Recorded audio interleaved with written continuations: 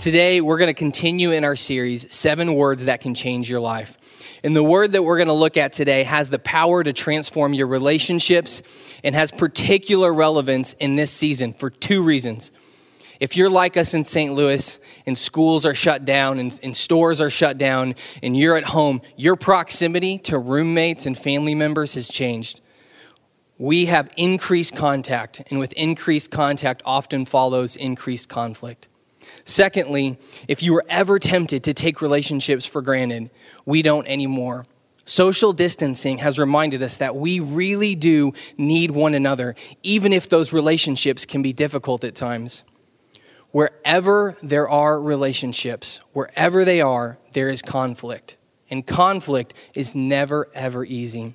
I would venture a bet that if you thought about your closest friends and your family members and you thought about them, they are the ones that you probably have the most conflict with.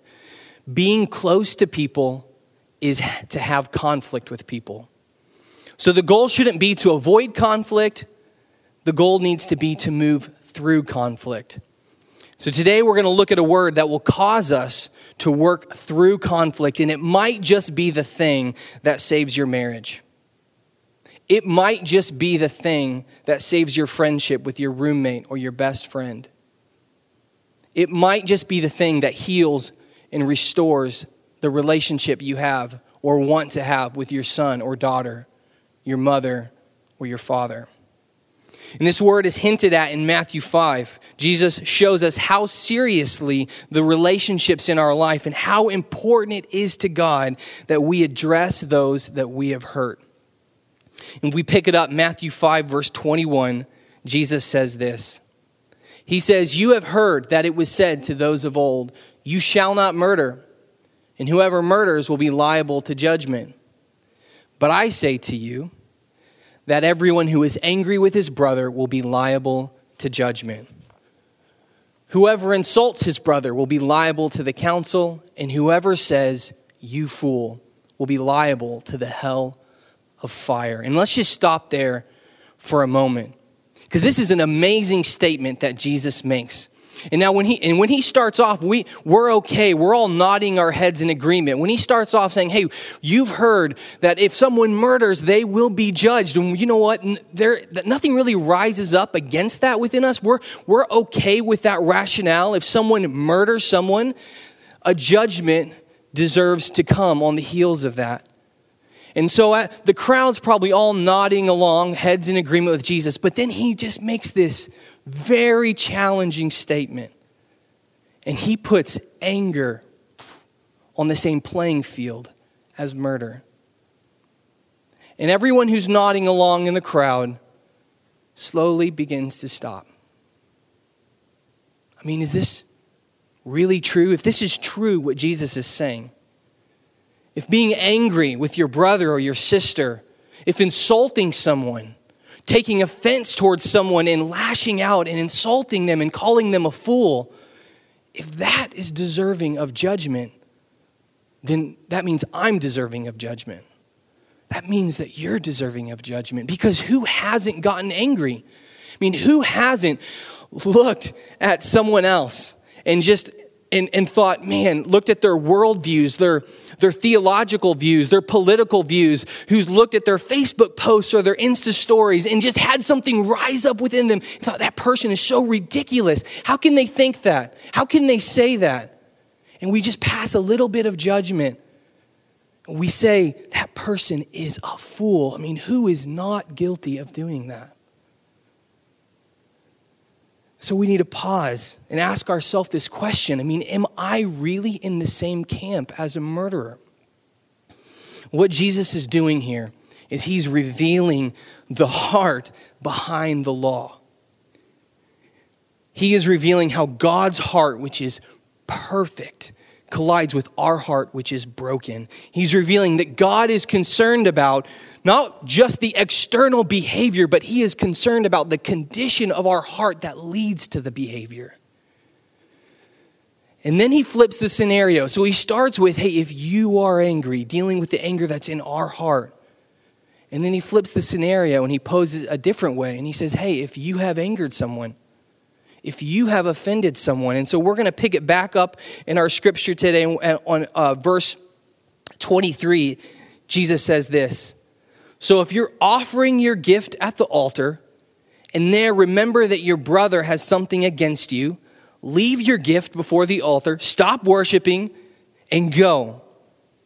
First be reconciled to your brother and then come and offer your gift.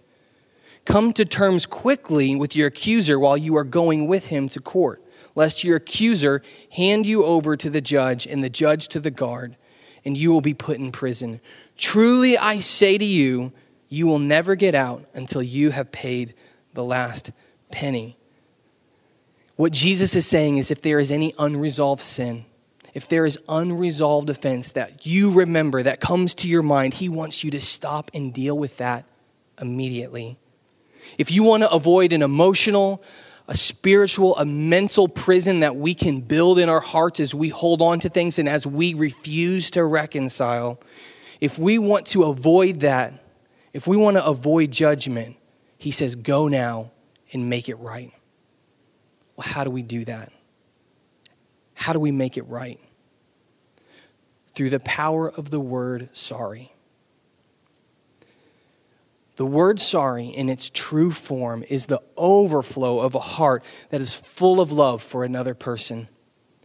It's the feeling of sorrow for the pain and the brokenness and the unreconciliation that has occurred and the divide and the distance that's happened in between relationships. And it's expressing that sorrow to someone else.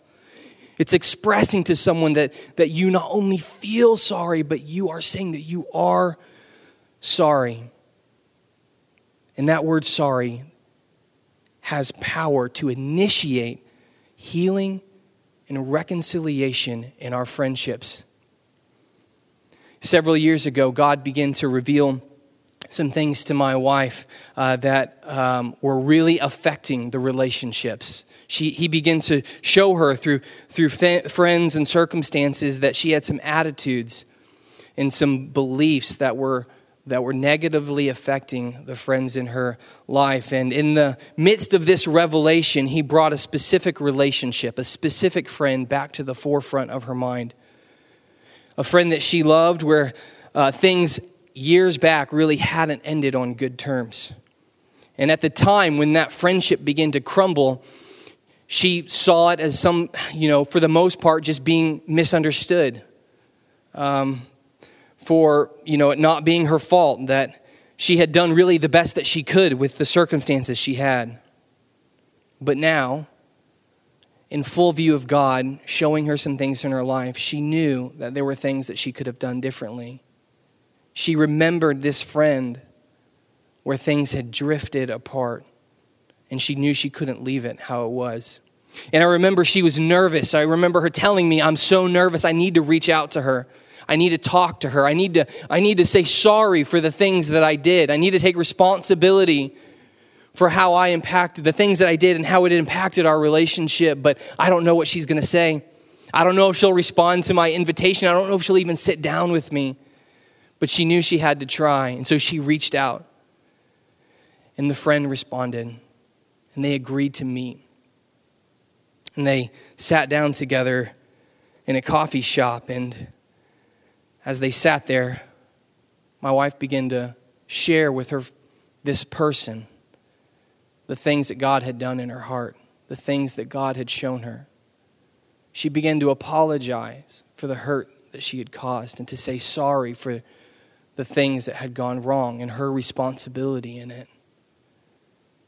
And as she finished speaking, still not knowing what this person was going to say, her friend just began to cry.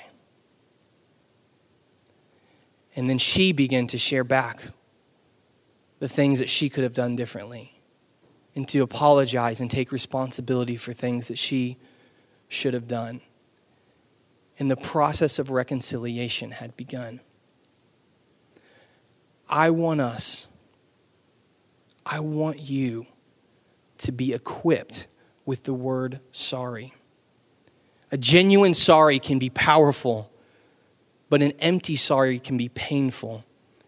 And we can make a few observations in our text that will help us to understand how and how not to say sorry. And the first observation let's make is that Jesus is concerned about our heart. He looks past the outward behavior and he looks at the very motivations that are going on within inside of us. If you say sorry, but your heart isn't sorrowful, then externally you're doing the right thing, but inwardly you're numb.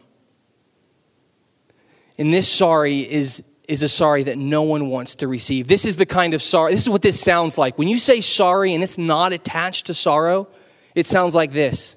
Fine, I'm sorry, okay? Are you satisfied? I'm sorry, but I had a really bad day at work.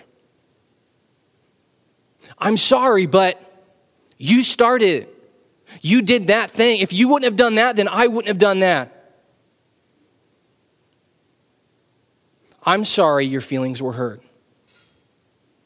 I'm not sorry for what I said, but I'm sorry your feelings couldn't handle them. That's what a sorry sounds like when it's not attached to sorrow. It displaces responsibility. It actually excuses our behavior and our words and our actions, and it places the blame on the other person. It's just looking to escape the situation. The second observation we have to see is that Jesus says, go. So you have to take action. It's not just getting your heart in the right place. You do have to act.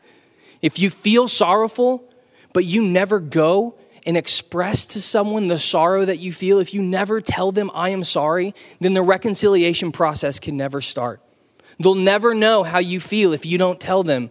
That divide, that relational gap that's happening because of offense and hurt and anger won't ever be bridged. You have to act. You have to go. There's no power in the word sorry itself. And there's no power in the action if our heart's not in the right place. Where there is power is when our heart aligns with our action and we go and we say the word sorry. And there is power because what it initiates reconciliation. And the last thing that I want us to see in this text is that what we do is not contingent on what they do. What we do and how we act isn't contingent on what the other person is going to do or how they're going to respond. Jesus doesn't say, go if they're ready to make it right as well. He doesn't say, go if they're ready to take responsibility for their portion in this. I mean, rarely ever is there a conflict, is there an offense, is there a sin where one party is 100% guilty and the other party is 100% guilt-free. And that makes it really difficult for us because we are really good at spotting what other people could have done differently. We're really good at seeing the sin in someone else's life, the response that they should have done differently, the thing that they should have said. So we have contingencies all the time, and we say things like, hey, I'll make it right if they're ready to make it right. I'll have this conversation if they're ready to have this conversation. But that's not what Jesus says. He says, go and settle it. Go and make it right. There is no if. He wants you to go and own any wrong action, any wrong thought, any wrong word that was hurtful, that tore down, that diminished, to get our heart right. And to get our heart right. So what does a genuine apology look like? What does it look like to go to your brother as Jesus instructs? And there's a lot of things that you can say about what's a good apology and what should happen. But I wanted to just give us 4 broad brushstrokes that should be included with each apology. And the first one is this: to take responsibility. A genuine apology takes responsibility. We find the strength to say, I was wrong. Maybe we just need to practice that. Just get that out in the open. It's so hard to say. Our pride wants to hold this down, but it's so crucial that we say, I was wrong. I have sinned against you. It's critical we take responsibility for our part in leading the relationship where it is. And it doesn't matter if our part is 90% or 10% of the problem. We let that all go. We take responsibility for us. We take responsibility for our actions and for our words, and we say, I am sorry. The second brushstroke that should be included is we acknowledge the hurt. I think it's really important that we don't just generalize things. So we don't just go to our friends or our spouses or our kids or whoever and we just say, hey, I'm sorry that I hurt you. I'm sorry. I really am sorry that I hurt you. No, we need to be specific. We need to bring that hurt, that sin into the light. So we need to acknowledge it. And that looks like telling someone, hey, listen, I'm really sorry that I lied to you. You asked me if I had that project done, and I didn't, and I lied to you because I didn't want to look bad, and that was wrong. Hey, I'm really, really sorry I disrespected you in front of our friends. I'm really sorry that I was unloving to you, and I spoke down to you, and I made you feel so small. I'm sorry that I cheated on you. I'm sorry that I broke that vow that I made to you. I'm so sorry. This isn't the kind of father, husband, friend, this is not who I want to be. I'm so sorry. We need to be specific. We need to call the hurt, bring it into the light. We need to make amends. This is number 3, make amends. You need to take corrective action so that the hurt stops. So you don't need, when we apologize and we say specifically, we need to tell the person we've offended, hey, this is what I'm going to do to make this right. Or ask them the question, what can I do to make this right? And it needs to be followed up with faithful action. So if you have a lying problem, you need to sit down and you need to address that. You need accountability. You need transparency. You need to let go maybe of some of your privacy that you've held on to so that you can be more transparent. You need to set up that counseling session. You need to get brothers around you to give you accountability when you're stuck in that lustful sin pattern. You need to make amends. It's followed with faithful action. And then lastly, ask for forgiveness. And this is where you lay it at their feet. And this is not a single one of these steps is easy, but they're all so very essential. You ask them to forgive you. You lay it down. You turn it over to them.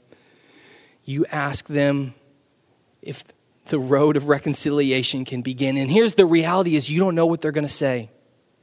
You don't know if they're going to accept that, receive what you're going to say. You don't know if your words and your confession is going to fall on a hard heart.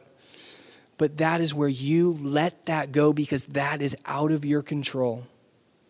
That is out of your control. By confessing your part out of love, by taking responsibility, followed by making amends and asking for forgiveness, you extend an invitation to be reconciled and for healing to start to take place. Now, it's worth mentioning here that our readiness to forgive is not limited by another's readiness to apologize. Scripture addresses both of these topics very clearly.